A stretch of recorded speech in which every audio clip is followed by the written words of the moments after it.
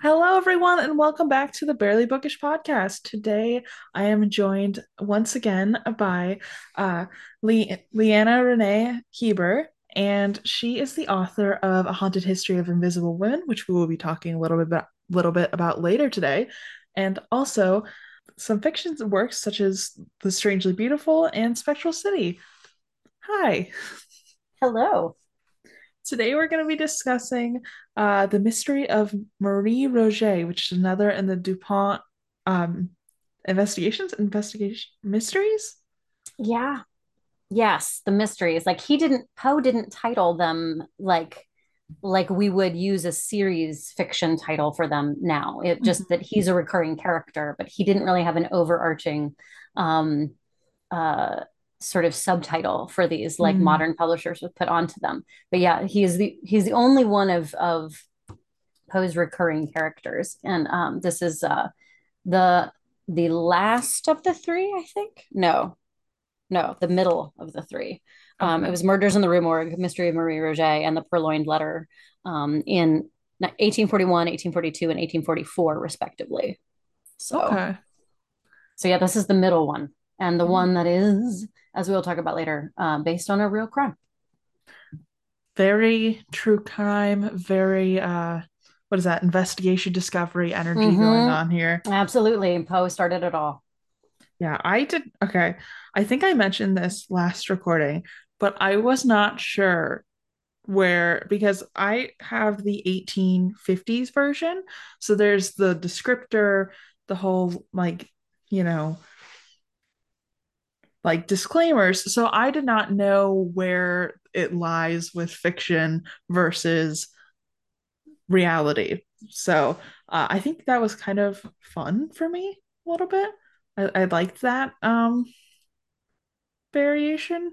Yeah, absolutely. Yeah, this is, I mean, Poe takes, liberties and he changes the setting, but I will be happy Mhm. to talk about the real woman it was based on. Yeah, I'm very excited for you to talk about that part. But let's get into the murder in the Rue Morgue a little bit. So, uh, Marie the whole, Roget. We did remark. sorry, I, I, I'm looking at my notes and I just have the story up and I've like highlighted notes into it, and Great. it says The Mystery of Marie Roget, a sequel to The Murder in Rue Morgue by Edgar Allan Poe. So when I looked at it, I just saw Oh title yeah, by Edgar.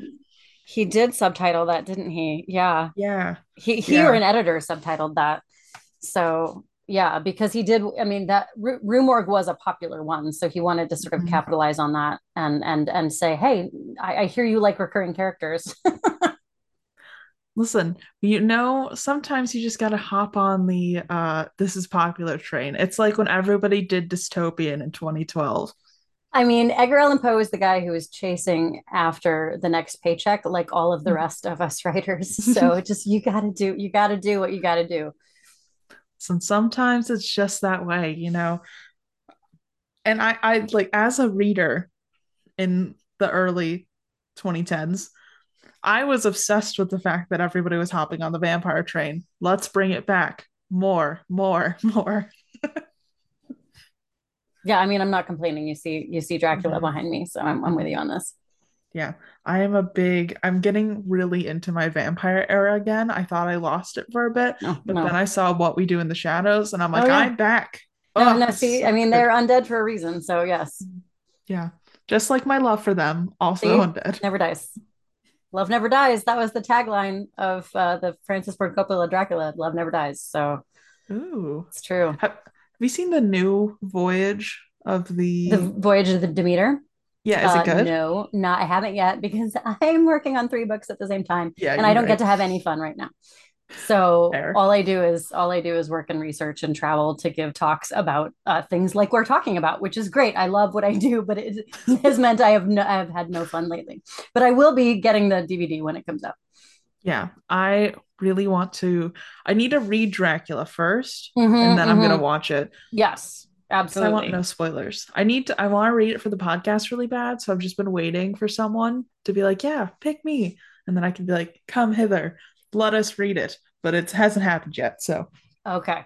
Well, if once I'm out of my deadlines, if you need somebody to talk Dracula with you, I'll be happy to. In January, Well, I probably. was going to say, I was like, sometime next year because I am literally booked until forever. Not Fair. vampire forever, but yeah. Anyway, let's talk about Poe. Yeah, let's talk about Poe. So we start our story with the murder of a girl named Marie Rogêt, right? Is that what we're going with? Yeah.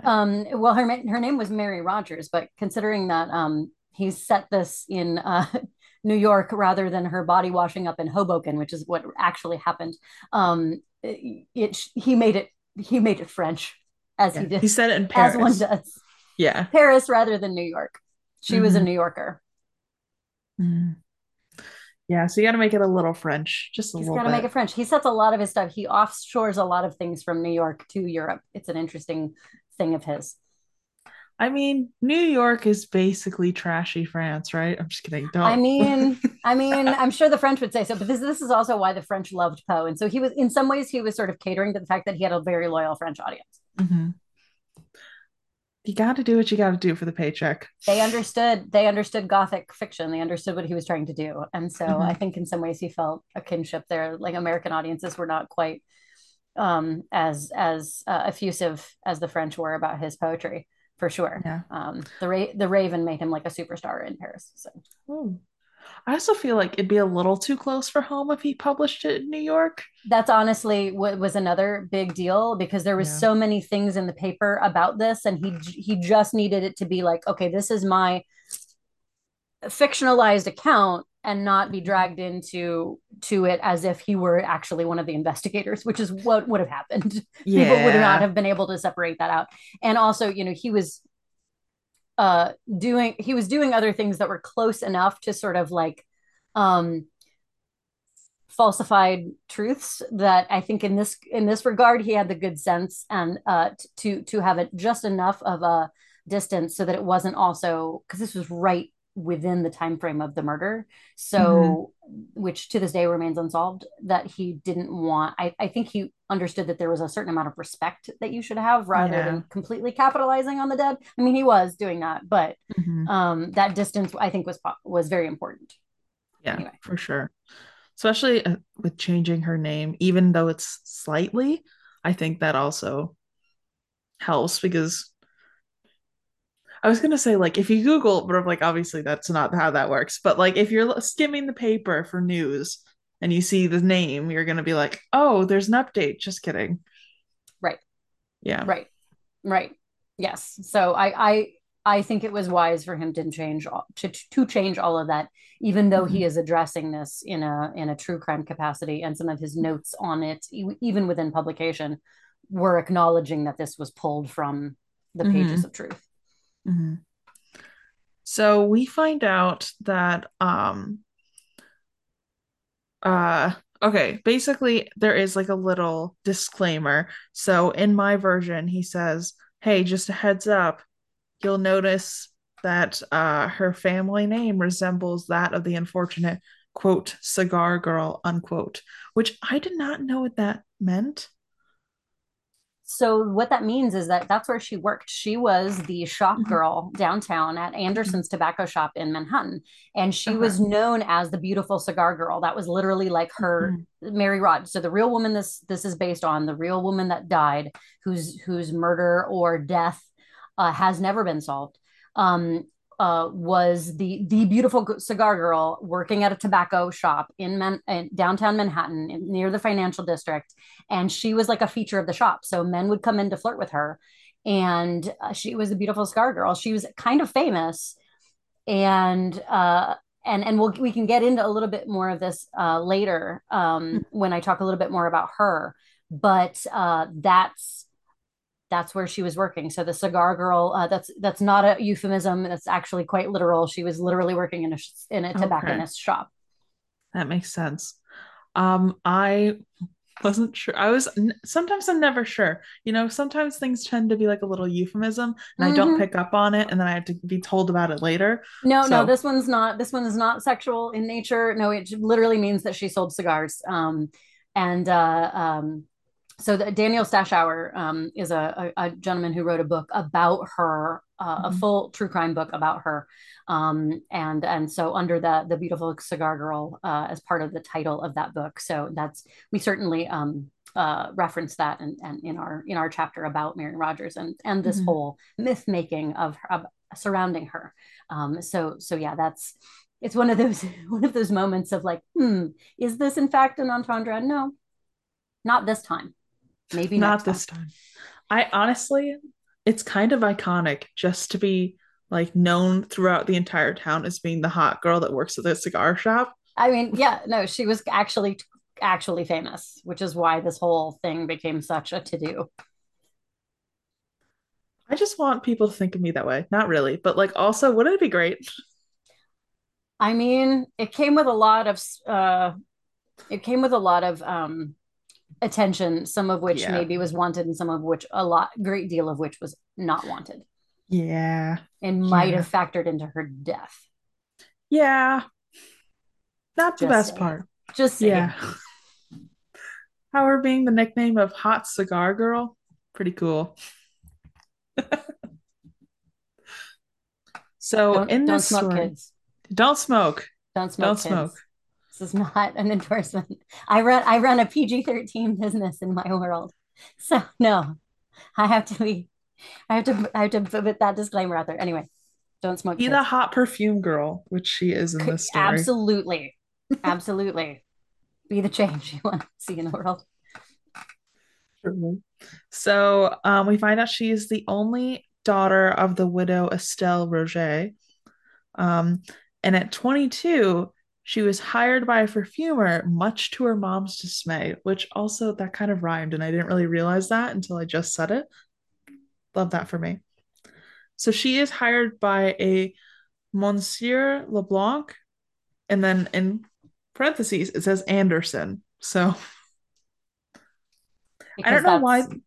Oh, sorry. that's Anderson was the tobacconist in Manhattan. Oh, So that was okay. the gentleman who owned the shop was named Anderson. So it was Anderson's. I think it was just Anderson's tobacco shop or tobacconist, something like that. So the owner was that.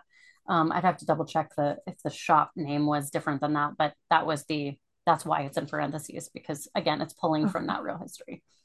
Okay. So I this makes more sense because I was trying to figure out why there was all these parentheses of American names, and I didn't realize that these were his edits. Yep. Okay, that Yep. makes sense. So she has only been in his employ about a year when suddenly she disappears from the shop. Everyone freaks out. They're like, "Where did this girl go?" The police were about to start making serious investigations because, again, she is the talk of the town. She's the it girl. And after about a week, she just shows up, good health, perfectly fine, perfectly normal, but seems kind of sad. And everyone's like, "Hey, girl, what happened?" And she's just like, you know, wild." Also true. Also true. She really did disappear Yeah. for a while and came back. That's true.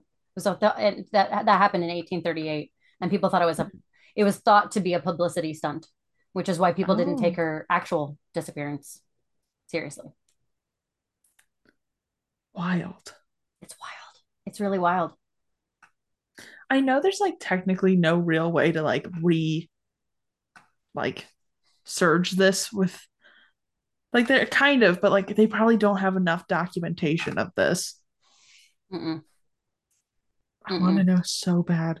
I know, especially we'll get into some of the thoughts Mm-hmm. of some of the things that are possible of what could have gone down. Mm-hmm. And there's a whole lot of reasons why there are certain things that probably wouldn't have been documented if it is some of the options of what uh, Mm-hmm. ended up in her state. So yeah, but I mean, she is quite a cold case. She is still an unsolved mystery. Mm-hmm. I have a running joke on this podcast that when I die, it's going to become a podcast in the afterlife.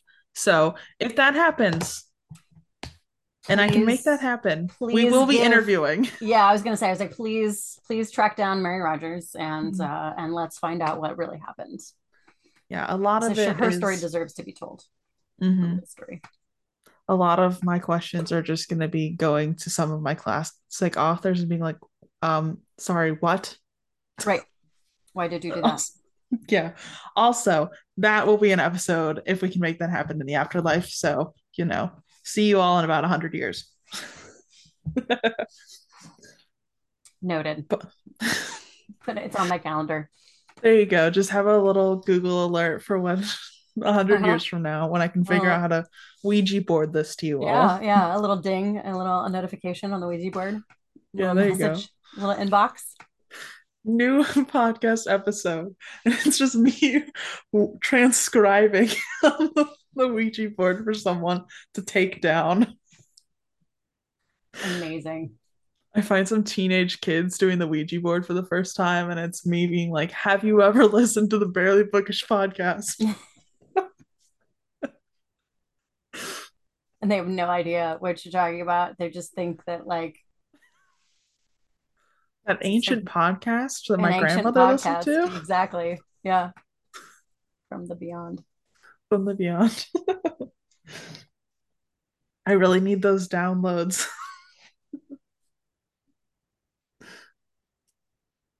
Yeah. Yeah. I mean, capitalism never ends. It's another thing, just like vampires. It's just unending. So Oh my gosh. This is also my reminder not to use Ouija boards if you don't know what you're doing, children. Please hi, don't. yeah, don't open a door you don't know how to shut. Yeah, don't do that. Seriously. And that is actually, I'm not kidding about that. Yeah, no, I Really not. also Like don't that kid is about no Ouija joke. boards. Don't Yeah, do no, don't do it. don't mess with that. Don't mess with it. Yeah. Don't Yeah, do yeah, it. yeah. Yeah. Anyway, So it's a funny haha, but don't literally don't do it. no, That's literally don't do it, it. yeah, don't. I know There's so Hasbro many makes cool it. things. Yeah, Don't do it. exactly. There are so many interesting things that you can do that involve the otherworldly that involve much more safe and less potentially hazardous energetic experiences. So yeah, I Mhm. mean, just go to your local historical places that have ghosts there and talk to the docents and take ghost tours. That's you Mhm. get all kinds of interesting experiences and you're not messing with stuff you don't know how to put back in the box that you opened. It's Go like see a literally Pandora's ghost box. in its natural habitat. Don't Exactly. invite things into your home. Really don't. And Really I don't. don't care if you're like, I'm in a field, it doesn't matter. They can follow No, you. Don't do it. Just don't do don't it. do it. Just Just don't do it. Just don't do it. yeah, bad plan. Bad plan. Seriously. Okay. Now that Okay. we've got that disclaimer out of the Now way. that now that the PSA is out there. Okay. Where are we at now? So after 5 months, she then disappears for a second time.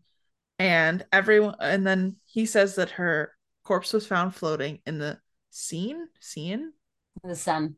Seine, thank you, Mm-hmm. aka the Hudson. I do really like these notes now that I know what they're for. Yeah, yeah, and that actually, if you're reading an edition from the 50s, that actually might even be the editor Mhm. from the 1850s. That might be the editor after Poe's death, putting in those Oh, things in. I'm not sure that. I'm not sure that. I don't have. I have to look. I don't mhm. think that Poe ever put that into his text. I think that that's Okay. probably an editor after the fact, after Poe's passing, that may have put Mm. them in. It I is don't know. I have to double helpful. check that. Yeah, it's nice. It's an EDU copy, so that could make sense that it Oh, was. well, yeah, that makes sense. That would be an Yeah, academic thing to note. yeah, because it was free. So Yes, understood. Whereas I just had to have my fancy. I I have to love have that. a fancy copy.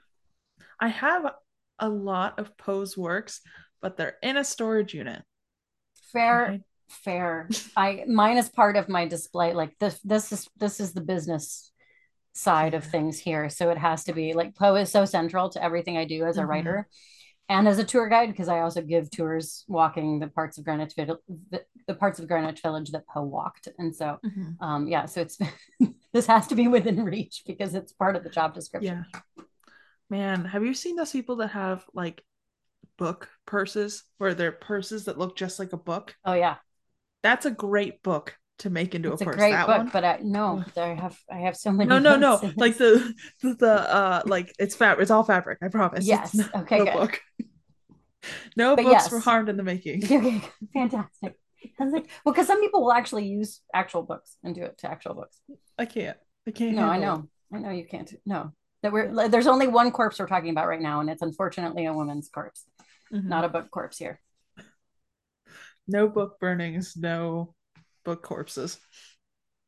Only true crime. Only true crime. Only true crime. So, after about a week passed, they were like, okay, we should probably offer a reward because she only took a week last time. So, now it's starting to get a little scary. Oh, sorry. No, this is a week after they found her corpse. Sorry Mm-hmm. about that. So they find the body and they're like, okay, we have no information and nothing to go on. And I know they say after like 48 hours, if they don't have anything, they're it's gonna be start getting hard to solve it. Mm-hmm. So they're like, okay, let's offer a reward. We're gonna do 1,000 francs. Mm-hmm. And the public was like, 1,000 francs for the hottest girl in our entire town? Absolutely not. So they decided that the after the 10th day, they were going to double the sum. And then after a second week, the head prefect decides that he's going to offer 20,000 francs for the conviction of the assassin or any of the possible assassins. So he's like, I feel like it was multiple people. $20,000 if someone can actually figure out what happened. So getting a little desperate. Um, so in addition to the 20,000, a committee of people raised $10,000 as 10,000 francs as well to help find. So now it's up to $30,000. So then 3 weeks passed, and we get our attention thrown to our narrator and DuPont, who are just hanging out, researching, doing what bros do, drinking wine probably. And they've been just like hanging out at home, and it's been a month since they've gone abroad or like seemingly left the house. Which is like kind of how they introduced this, how they met. It's the same thing. It's like, oh my God, do you guys just all you do is just hang around the house with the Mhm. shutters closed and just until a crime happens? It's like it's really amazing because that's really the whole beginning of Murders of the Rue Morgue is them like retiring away from the world and just having bro time. Yeah, this is Oh, my it's amazing. dream. I I mean, want yeah, hilltop house, retiring away from the world. I have yeah, a library. Somehow I have money, right. And cool friends cool friends. Come over who and have don't want to go charcuterie. anywhere Yeah. except if there's a crime. Except when there's a crime. Yeah. True crime, a true crime junkie friends. Okay. You come over, we drink wine, we eat charcuterie, we don't leave the house, read a lot of books, we leave when there's a murder. This is so this, hey friends, these are the Dupin mysteries. This is pretty much how this is the MO here for the narrator Mhm. and Auguste Dupin, the Mhm. the the the detective who's not officially a detective. Yeah. He's not officially employed by any police force, just FYI. He just sort of does this. He just sort of tries to solve things because it's just a compulsion, I guess. He's just like, it'd be fun if we just decided to solve a murder today. Because the police force is somewhat incompetent. That's kind of the dynamic that Sir Arthur Conan Doyle certainly took from these mysteries and used in Sherlock Holmes.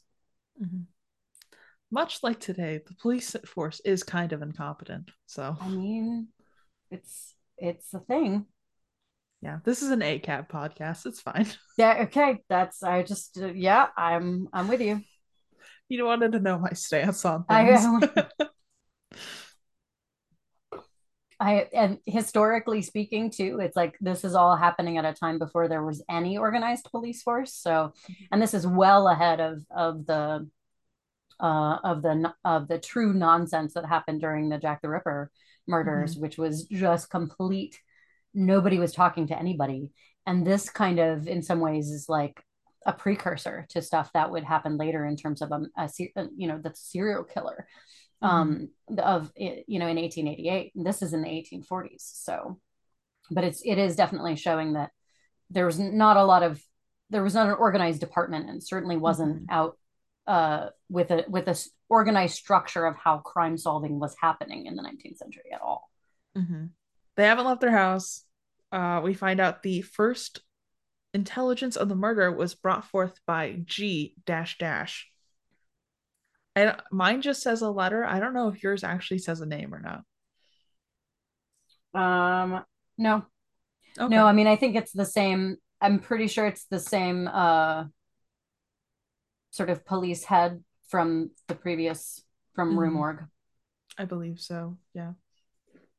Yeah, and in So this case, he wasn't impugning anyone in the actual Metropolitan Police Force in New York. In this case, he was not. That's just a fictionalized police head that is just kind of a stand-in character, definitely a stock character, really.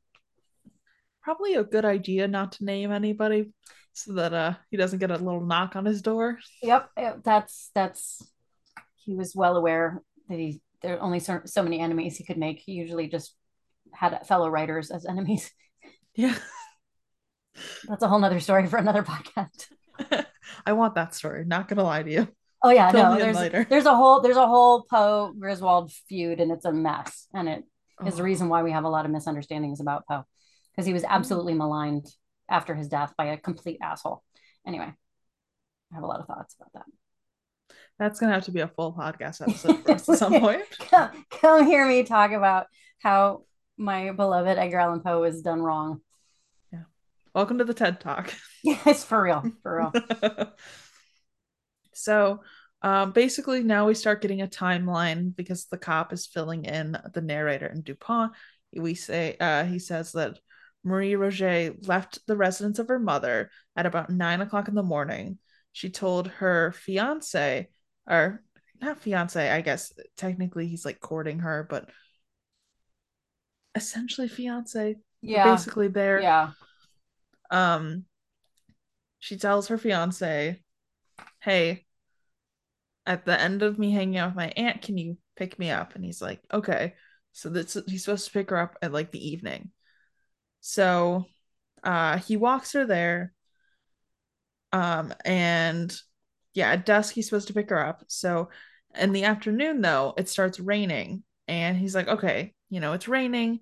When it rains, she always stays the night at her aunt's house because they don't like have a carriage. So he's like, she'll probably just stay the night there. So him thinking it's not necessary to keep his promise, doesn't go to pick her up. Um, and the next day, he goes to pick her up, and we find out. Oh, sorry. Before he goes to pick her up, her mother says to the fiance that she fears she will never see Marie again. And I just thought that was interesting. Like, what an ominous thing to say about your child. that's one that's also hard to pin down with the true crime aspect of it, because Hmm. a lot of stuff became kind of hearsay after the Hmm. fact, and this became such a sensation that it could have even be that the family members had almost a retroactive bad feeling about the Hmm. days surrounding her disappearance. Yeah. So that's really hard to pin down of any sort of veracity, but it Poe was certainly going to use that for foreshadowing. I mean, it's a good line. I don't blame him. So we find out that basically she never went to her aunt's house. Um she's found with bruises around her throat, like fingerprints, and essentially just subjected to straight like brutal violence. Oh, and also they found that the knots that were tied for the bonnet were fastened with not quote, not a lady's fastenings, but the slip of a sailor's knot. So they think, this is helping guide who might have done this. So the fiance obviously follows under suspicion because he's like, why didn't you pick her up? And he's like, well, I mean, it's not like she's at her aunt's house. It's not like weird that she would not stay there. It's not like her aunt's going to kick her out on the street. She's not at her friend's house. So he's like, I thought this is where she's going. I'll pick her up tomorrow. It's raining. Um, and he can't really seem to account for his whereabouts at all, which is just not great. So there's a ton of different rumors going on. Um, Top among these is that she is still alive and that the corpse found was some other unfortunate, which is kind of wild. This one has like a lot more going into it. Um, so okay, basically, Poe starts kind of going through and dissecting this rumor because it was in a newspaper, and he says, first, no evidence that she is in the land of the living at 9 o'clock on Sunday. Like the second she leaves the house, we don't know because after the fiance sees her and she's gone, anything could happen. She could have died at 9:05. You know, we know 9 o'clock, she was alive and well. After that, nothing. So the basically the newspaper guy is saying uh she could have only been in the water for 2.5 days or three at most. And apparently, according to his research, the newspapers, that drowned bodies require 6 to 10 days for sufficient decomposition to take place to bring them to the top of the water. No sources. um, the newspaper also notes that none of the family went over to go see um, Marie Rogêt's body. This is all basically what the evidence is, supposedly, for her still being alive, according to this newspaper. So yeah, Poe's laying out the entire newspaper line for us. The newspaper then goes on to basically say that Marie left the city because there was reasons involving charges against her chastity, and the whole family, obviously that must be the reason because they didn't go to the funeral. And that's like just all outlined. And then he backs it up by saying that you know what else could happen. And then basically the newspaper ends and posts like, okay.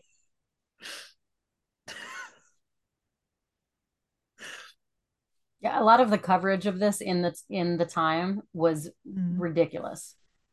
yeah, So Poe is definitely taking some editorial notes about some yeah. of the truly shitty coverage that was happening around it. Wild, absolutely wild. And then there is a second paper that says that two small boys, while roaming the woods, found on a stone a white petticoat, and on a second stone a silk scarf, and then a parasol, gloves, and a pocket handkerchief were found. And the pocket handkerchief has the name Marie Rogêt on it.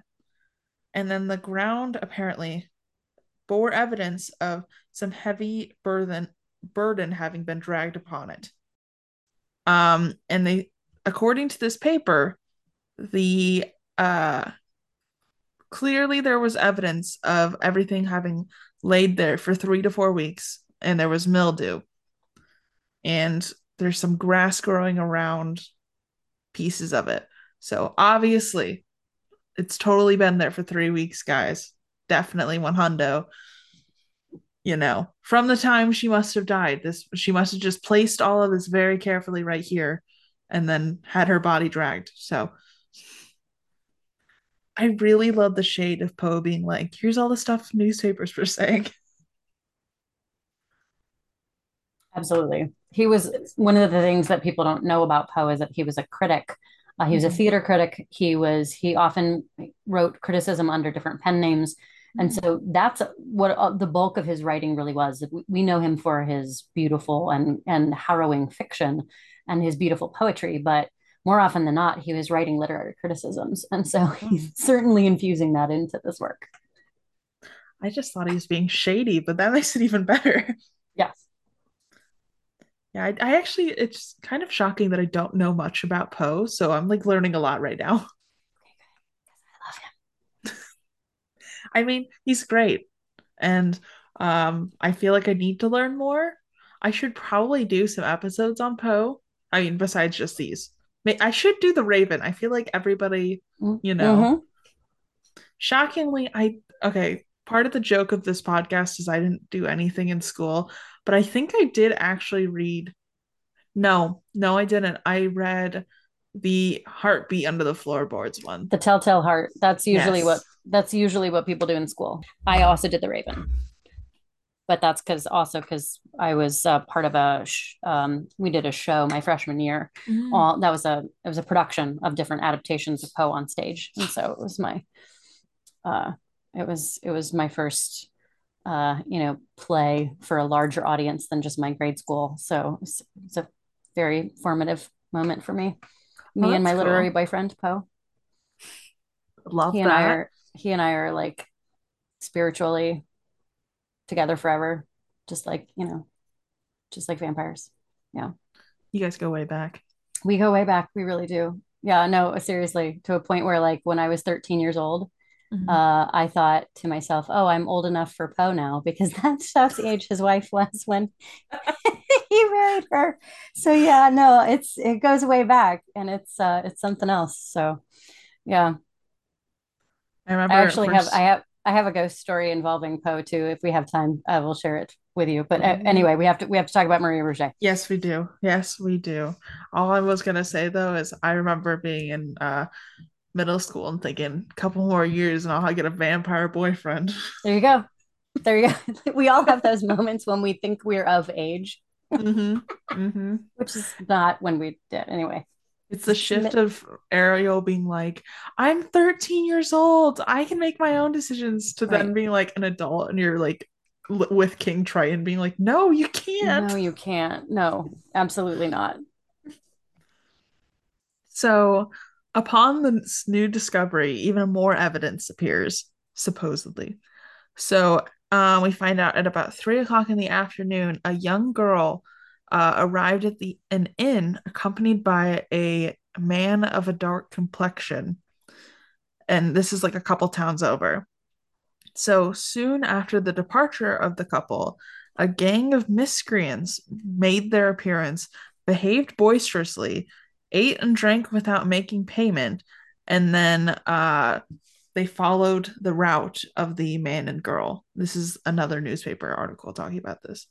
So, not that far after nighttime, they hear screams of a female victim in the vicinity of an inn. And first of all, again, what I can't remember, there was another murder in New York that we learned about in psychology with the it's called, is it the bystander complex? I can't remember, but everybody assumes somebody else is going to call. Hmm. Yeah, whatever study, whatever murder influenced that study, I cannot remember. But why does nobody call the cops? Like, come on, man. You hear screams of a woman right after you see a group of like people behaving like crazies, and you're like, yeah, no, someone else will call. That's a different people's problem. Rude. That's what it is. And it's also So, like in cities, yeah, people tend to just not necessarily, they just assume that it's somebody else's business and you don't necessarily want to involve yourself in somebody else's business. wild. Absolutely insane. I I don't know. I can't imagine. But I guess it's another thing where you find that when you're actually in that situation, your reaction tends to be a little bit different. So I can't say what I would do, but I don't think I would be able to be like, no, someone else will call the cops if I hear someone screaming. Like I can't imagine that being my reaction. Insane. Nevertheless, insane to think about. So, um, immediately after this discovery of the clothes in the newspaper, um, they find the body of Marie's betrothed, and they said that this is also found in the vicinity of where this screaming scene would have happened. So they're like, obviously it must be her and him then, because his body's found over there. But like, again, you're in a town, like I feel like everything's technically in the vicinity, but nevertheless, so they say that his breath gave the evidence of poison, and upon his person was found a letter stating his love for Marie, which is really sad. Because they're saying basically that she was cheating on him and ran away to be with somebody else, and then like he commits like unalivement to her, which is sad. And the rumors of her being unfaithful to him are unsubstantiated, but Daniel Mhm. Payne, her actual fiance, Mary Cecilia Rogers' actual fiance, did take his own life. That is true. And he took his own life right near where her body was found in Hoboken, New Jersey. So, Yeah, with a note. yeah. I mean, I can't imagine your fiance shows up dead and just being able to like go on. Well, he really went through hell with Hmm. around it because a lot of suspicion was on him. So, but yeah, That too. we can get into a little bit more of that. But like Hmm. it's so many of these things really are Poe is taking from absolute note by Hmm. note real history. Yes. Yeah. So basically, kind of summing it up, seems to be a lot of motives. Um, and beginning their investigation now, he's like, so there's been a murder, which I really like that. Just like, all right, so here's what everybody's saying. Here's what we know. There's been a murder. Um, but he's like going on the suggestion that it's not her corpse. Why are we assuming that? I like him going through and like punch for punch. Um, he's pulling down the ideas. He's like, why are we assuming she's alive? One, not only is that like brutal for the family, but two, no. Like we're he's like, so what? You want to see somebody else's body? Like, is It's that still a making it dead less body. bad? Yeah. It's still yeah, whether she was famous or not, or whether it's the Mhm. person, that's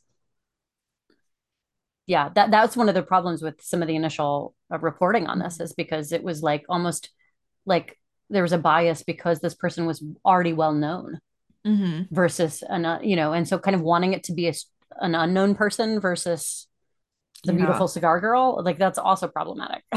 Like, Mhm. no, it's sad that there's a dead body at all. Yeah. I really like Poe ripping them a new one right here. It's very Mm-hmm. good. It's very satisfying. So, and then he says, "Why are we not to assume that the murder was committed 5 minutes from her house? Like, there's nothing wrong with assuming that." Which I like because it's like, so what? What's your timeline here? Are you assuming that because she was within 5 minutes, she's in a safe zone? It's like when people drop their food on the floor and they're like, I was only on the floor for 5 seconds. Like, are the germs being like, hold on, wait, everyone. We got 30 more seconds we gotta wait. Like, it's weird to assume that? And I like the note that there's been assassinations at all hours. Because they're like, you don't have to wait for nighttime. Murderers aren't gonna wait for nighttime. And then Poe gives us an entire science lesson about density. and being like, yeah, it totally could have rose to the top, you weirdos. So good. So, um, and then he says it's exceedingly improbable that any villains would have. Oh, this is a quote from the newspaper saying that it's exceedingly improbable that any villains would have thrown the body in without a weight to sink it when such a precaution would have been easily taken. And he's like, what if they didn't have time? Like, again, it's broad daylight. So not only is this person lugging an entire body, but now they have to lug a weight too. That doesn't make sense. And then also there was a quote saying that like it wasn't thrown in by the murderers. And he's like, again, what? I just love the roast going on. So then he's like, okay, the person saying that Marie was being intimidated, like basically ganged up on by low ruffians. We have no proof that one, the girl there was even her, that the scream was by the ruffians, that the ruffians had anything to do with this, or that like because these people didn't pay that they are violent criminals. And he's like, also, this was found like 3 weeks after this dead body, where there's circulating all this information. We can't make all these weird assumptions because she doesn't know what the cigar girl looked like. She just saw a dude and a girl in an inn. That's all we have. Could be anybody. Um, and then he says essentially that whoever made the claim that someone would everybody would recognize Marie is very out of touch, which is so good. So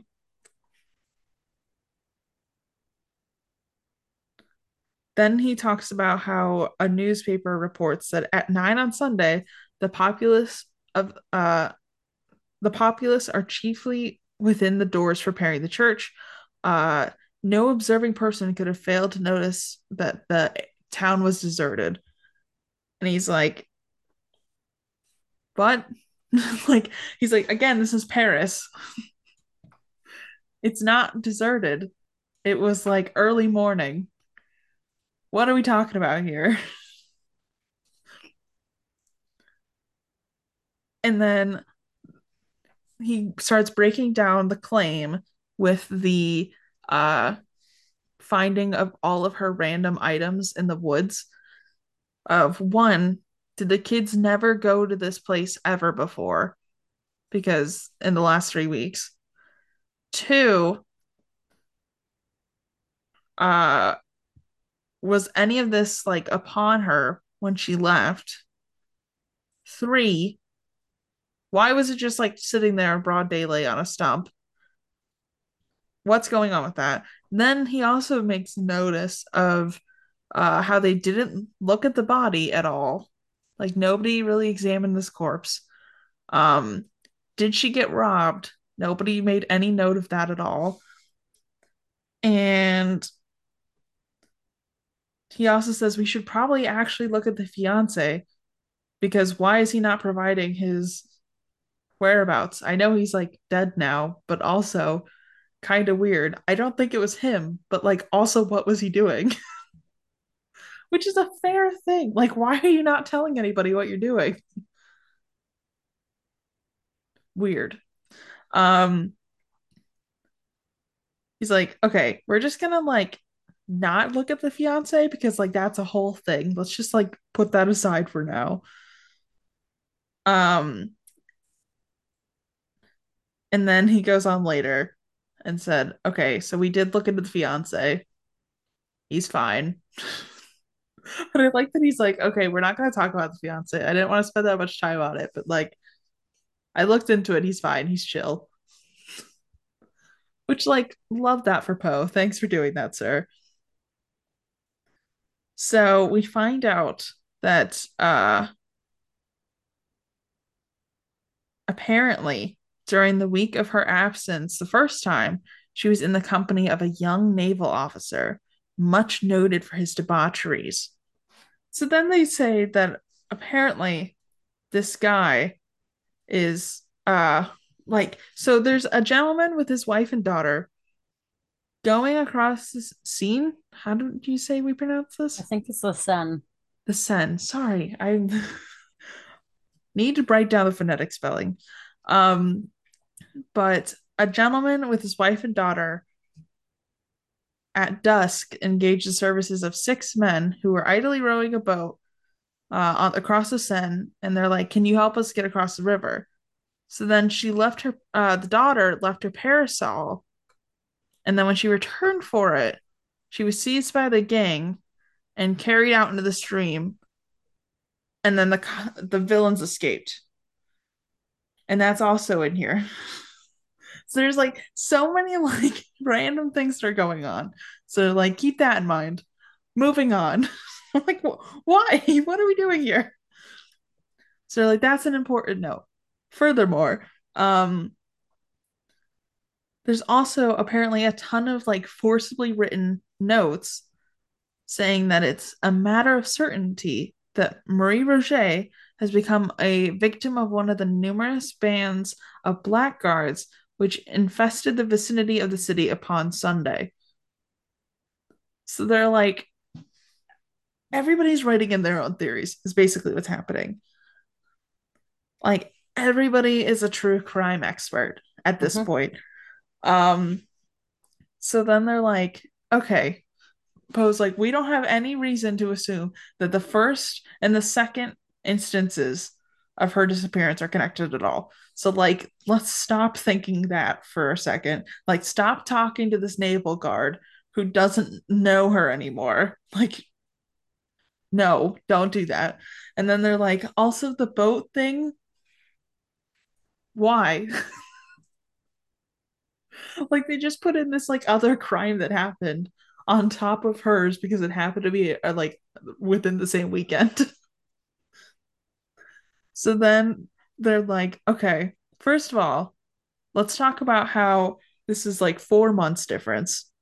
Um, and that the first time was a few months before the period of like when men leave for war. So he's gone. He can't come back now. Like it's only been 4 months. He's gonna be gone for a few years. Don't worry about him. So then they're like, okay, what we need to worry about is if there was a secret lover, and if so, who is it? So he goes back and he's like, okay, so she told her fiance that she's leaving, and to call for her at like dusk. And if he did, he would have found that she wasn't there because the aunt had no idea she was coming. So then that would give her a decent amount of time for her to be gone. So he's like, that would give her like what?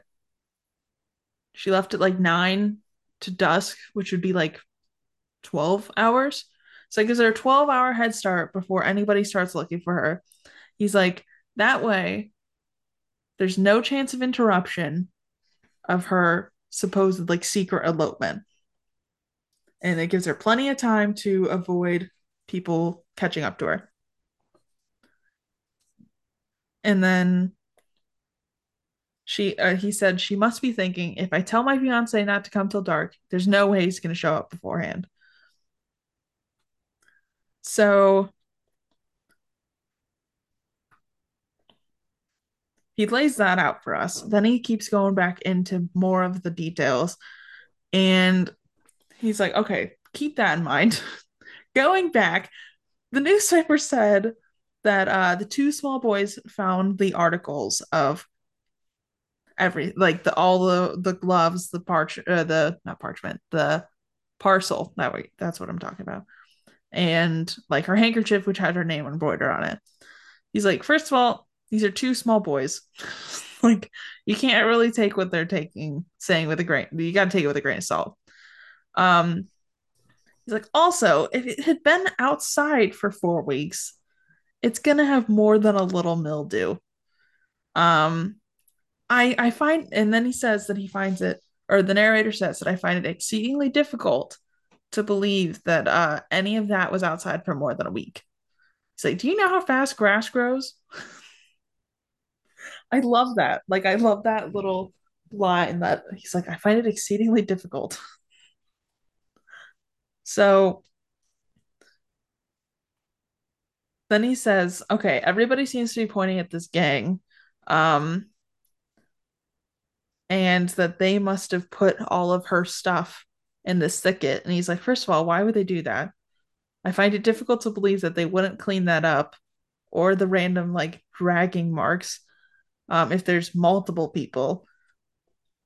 And he's like, also, let's talk about how this all was arranged. It doesn't look like it was dropped. It looks like it was set up. What are we doing here? It's just there's so much in this. Like this is such a Yeah. long story, and a lot of it ends up Mm-hmm. being just a discussion of science. And Mm-hmm. so yeah, like I definitely can speak to that a little bit when I kind of dive into some of the true crime aspect of like he's sort of just explaining forensic science Mm-hmm. to people Yep. throughout this. It's almost more of a lesson of dynamics of investigation than Mm-hmm. it actually is a story. Yeah. Yeah. So there's a lot of examples in here, and I feel like we don't need all of them. The one I will say really quick, though, is that he's like, listen, if there's a group of low end ruffians who couldn't afford to pay their bill, one of them would have turned the other in for $30,000. Absolutely. Like, yeah. Like, in that time, that's more than like some people's entire inheritance. Yeah. Yes. And then he goes, okay, with that boat thing that we talked about, what? And also, no advertisement for, so the boat got like left. There's like, this boat was just left there. There was no advertisement for the boat to like get picked up. He's like, what are you talking about with this boat? And then he said that there's marks on the body that show that it could have been on the bottom, like dragged beneath a boat. And he's like, so like, why didn't we like look into the boat at all? Weird. And that's where Poe ends it for us. And then also with a really long paragraph about being like, listen, I know there was like a lot of coincidences, but also this was not supposed to be investigation. This was supposed to be fun little fiction, fun little hee-hees and jokes, which it is a hefty paragraph. Like it takes up a full page, fun fact. But yeah, that's where Poe leaves it. And that's where I'm going to transition it to you talking about your chapters or your chapter in A Haunted History of Invisible Women, because I am excited to hear about the true parts of the true crime. Thank you. Thank you. Yeah, this is a tricky story because um so the mystery of Marie Rogêt, it really is almost as we're seeing with this rundown, it's notes for a story as told through ratiocination. So that word is what Poe uses to describe his Auguste Dupin stories. Now, the term ratiocination is hard to say. That's why it didn't get picked up as the progenitor of mysteries. So mystery fiction, he called all of these. If there was a subtitle earlier, we were saying like, are they the Dupin mysteries? Like there wasn't necessarily a subtitle. He wanted them to be his tales of ratiocination. But because it's such a tricky word, that's not really a catchy advertising title for the Auguste Dupin stories, of which there are three, as we mentioned. Um, Starting with Rue Morgue, Mystery of Marie Rogêt is the second, Purloined Letter being the third. And so ratiocination means the process of deductive reasoning. So it's the logic train that he's describing. And so really what the Mystery of Marie Rogêt is as a story is celebrating ratiocination. It's celebrating the process of scientific ruling things out. Which is why he has all of these scientific explanations through here. It's almost like he's writing a manual for a police procedural while watching the police and the newspapers kind of bungle all of this stuff. So, what is true is that there really was a very real woman named Mary Cecilia Rogers, and she was the beautiful cigar girl, and she worked at Anderson's Tobacco Emporium. I looked up the actual name of the shop, Anderson's Tobacco Emporium in New York, and um, she died in 1940 or 1918. She died in 1841. She was this celebrated, beautiful shop girl at this tobacco emporium, and she had in 1838 gone missing for a little bit of time. I think it was about a week, and it was thought that it was a publicity stunt by Anderson's as a shop. And so she was really this person who was kind of like a star, sort of a model, a celebrity. Like, she would have been kind of the it girl, sort of a Kardashian of the 19th century in a way of like, she was sort of this reality star in a way of this time period. And so who was sort of pulling the strings on her in her life? She was a young woman. Um, this is all kind of, I feel very much like she was sort of a victim of circumstance in a lot of ways. Everything that Poe talks about these other people, the naval officer, the fiance, these were all characters that were a part of Mary Cecilia Rogers's life and a part of the inquiry into her death. And as I'd mentioned, Daniel Payne, her fiance, did take his own life right after soon after her body had been found. It was in the Hudson River. It washed up in Hoboken, New Jersey, and right near Sybil's Cave. So there was this beautiful cave that had a natural spring inside of it. And it was a Victorian sort of resort. And it was this destination place. And these people who had been taking refreshments at Sybil's Cave are the ones that ended up finding the actual body in real life. Sybil's Cave is said to be haunted today by the mysterious figures of possibly Daniel Payne and possibly Mary Rogers and their unsolved mystery. Because when her body did wash up, it did have pretty violent marks across it. And but none of the things that Poe lifted up in The Mystery of Marie Rogêt or that any of the newspapers were saying, none of them were particularly conclusive. And one thing that Poe did kind of add and adapt to later editions of this story is putting in the notion of something called premature delivery, which was the concept of a botched abortion. So that is a possibility of, I think, maybe the most likely possibility, because these questions about chastity and virtue and all of these various other things, and what would she have been hiding and how would she have been careful? There is an element in Mary Rogers's real life story of things that she wasn't saying to people. Her aunt really didn't know to expect her. So things she was telling some members of her family versus not other members of her family versus not being entirely honest with her fiance. Uh, all of these things, or if her fiance did know the truth about things and did know that she was going to try to have a procedure done that nobody wanted to talk about, that wasn't legal to do, all of these things to me add up to the stuff that no one wanted to talk about.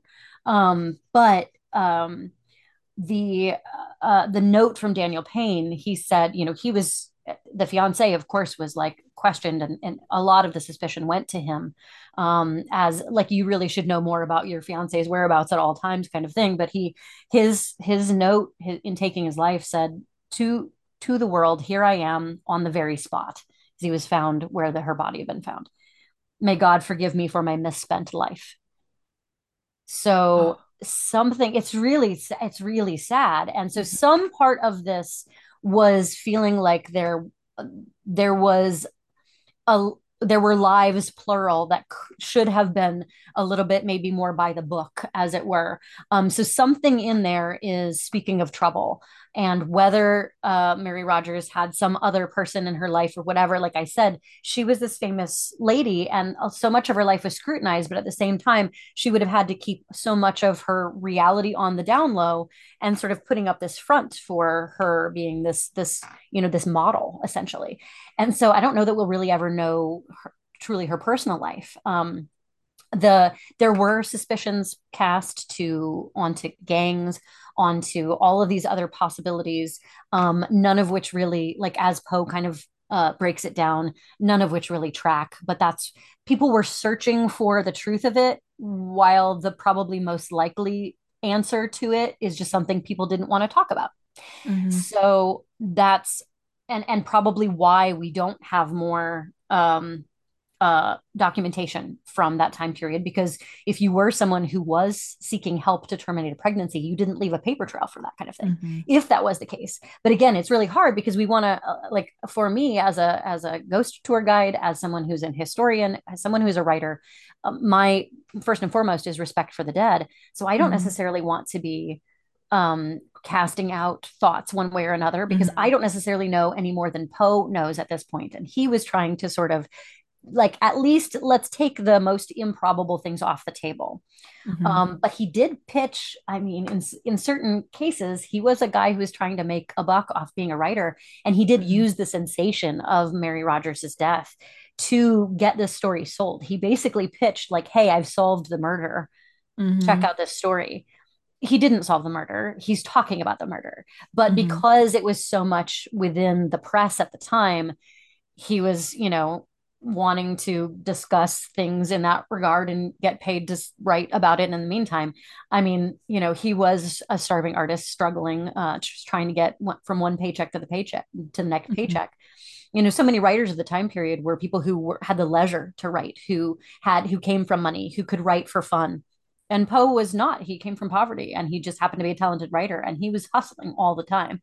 But so I think his intentions were good in that he was intrigued by all of this, and quite, as you can see, I think in the narrative, quite struck by all the things that were being done wrong and in Mm-hmm. disservice to this woman's story and to this woman's life. But all of this was happening, and Poe was writing about it all in of the course of the early 1840s, short, a few years before his own mysterious passing, which Mm-hmm. is as a whole other. It's his own death within the same decade. It is like another unsolved mystery too. And so the coincidence thing that he talks about, I think, is really interesting. That there were coincidences, there were parallels with other things that had happened in this woman's life, that made it almost hard to untangle the knot.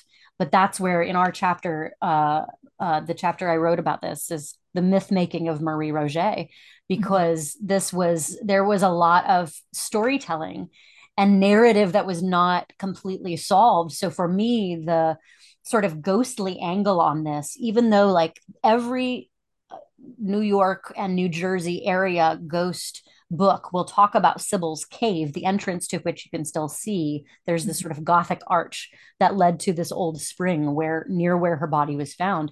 Everyone describes that as a haunted place, but no one really describes much other than the vague sense of ethereal luminous figures wafting about. But everybody talks about that true crime, and everybody talks about Poe using that true crime for his famous story, but no one is actually giving an actual account of the ghost story there. And so my thought about that is, it's the unsolved mystery that's the ghost. It's not Mm-hmm. necessarily even an actual tracking specific to Mary Cecilia Rogers. It's Mm-hmm. this whole thing of like, maybe there's an entity still haunting because no one can get her story straight. That leads into the quote from your chapter, not to quote yourself to yourself. However, this was too good for me not to read it, so I'm going to like round us out with this Great. quote of yours. Perhaps Rogers remains a phantom of our human need for answers and justice. She remains a liminal figure floating outside a poisoned spring, welling up her own. Oh man, my stutter's really coming out. Sorry. It's Welling all up at right. her own cavernous entrance to the underworld, haunting the shores where she died because no one, not even the greatest American storytellers, could get her story right. And this is our my recommendation afterwards is also to go read this because you have to just okay, first of all, love a good ghost story, but also love it even more when they're true and you can hear all about the histories behind them. So make sure to check out uh, your book, A Haunted History of Invisible Women. I'll post photos of it on Instagram. You didn't already see it already. But thank you so much for joining me. Thank you for Thank fitting me into your busy schedule. I love any excuse to talk about my literary boyfriend Edgar Allan Poe. I love him so much, and I think that his work is just so important, and he factors into a lot of our book because of how important he was as a storyteller, especially in American fiction, and Mhm. especially in American spooky fiction. And so much of the cases that we discover here, um, the the myth making that makes a good ghost story, Poe is certainly very well aware of in his fiction. And so sometimes the fiction feeds the ghost lore and vice versa. And so trying to figure out the line between truth and fiction, I think that's where the mystery of Marie Rogêt is such an interesting example of Mhm. that fact and fiction, and really truly the the first real true crime story that would set a precedent for everything going forward. And so I'm glad to be a part of that, because I do think it's a foundational. I think that Auguste Dupin as a character, as a detective, is Mhm. foundational. So I'm always glad to talk about the things that Poe is doing that still affect our reading today. We have to have you on again for a TED Talk on Poe. Yes, please let me restore Edgar Allan Poe's good name, Hmm. because he was not as dark and tortured and messed up as a lot of folks said he was. And I want to make sure that everyone knows that he was, yes, he was just sad. He was basically just like a misunderstood goth. So as a goth, I just feel a lot of kinship to him. Anyway, so yeah, clearly I can wax rhapsodic about Edgar Allan Poe at any point. Please So come yeah, back and do we'll come so. back when I've turned some books in, because my editors will be like, "Hi, where are you?" And I'll be like, "I'm writing. I promise, I'm writing." All right. So thank you so much for joining me. I do want to take a second because you have a wonderful book out. It's The Haunted History of Invisible Women. It's beautiful. Do you want to tell all the listeners about it a little bit? So yeah, Haunted History of Invisible Women: True Stories of America's Ghosts is real history, real ghosts, real women. What we do is we break the book down into different stereotypes or tropes that women have been sort of placed into or fallen into, and we examine that through the lens of ghost stories and the actual lives that these women lived, and very often, in some cases, ghost stories that were told about them before they even passed away. So we have a range of famous and not famous women, and we just kind of explore what telling ghost stories about them has meant, and how we can kind of unpack that. So it's really the intersection of women's history and ghost stories, and written by Andrea Janes and myself. And we are ghost tour guides in New York. And I have worked in many different haunted properties throughout this great nation. And there's, sort of a through line of an interest in the paranormal that has followed me and through all of my work. So in my fiction, I write about ghosts, but in nonfiction, it's been really about trying to get to the truth of it. So separating fiction from nonfiction, and trying to do right by these women that very often were not done right by in life. Mhm. So yeah, it's been a successful book. Our publisher Kensington has been very pleased, and we hope you'll check it out and tell friends, because word of mouth is really important on books like these. This is the first book of its kind to really look at women's history and ghost stories in this type of combination before.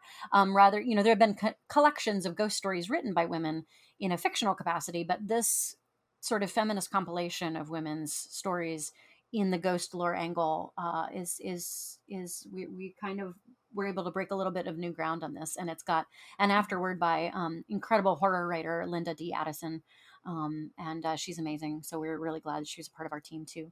So yeah, thanks. And anything about the book, if you look up A Haunted History of Invisible Women, if you just Google that phrase, then all of the bookstores will come up. So it's available in Mhm. audiobook, ebook, paperback, anywhere books are sold. Plus, the cover's beautiful. It is So, beautiful. It's yeah, taken from a I'm 19th obsessed. century photograph that was manipulated. It was one of the first photo Oh, manipulations. So it was the ghost it's really cool. of Subaru, Jeanette Subaru, as I believe is the was Mm. the actual title of this particular um, woman that is disappearing into the wall. So this was early, like spectral photography, but this was just obviously a trick of different exposures, but people didn't necessarily know that. So people would pass these things off as actual spectral photography. But people just didn't know how photographs worked. That's a whole nother story for another time, but there was whole trials about spectral photography and its reality or its, in this case, pulling the wool over people's eyes. But the actual photographer is not known. So it's an anonymous photograph. That's really cool. I love that that's also just a tidbit that's thrown in. Like, that's another layer to this, It you know? really is. It's an incredible. It's one of those things where you're like, why manipulate something when this actual 19th century thing exists? Like, just don't know. Like, there's nothing better than that. Our editor Yeah. found that image, and we were like, well, there's our cover. Just thank you, art Yep. department, for putting pretty text around it. And we will catch you all in the next chapter. Bye. Thanks.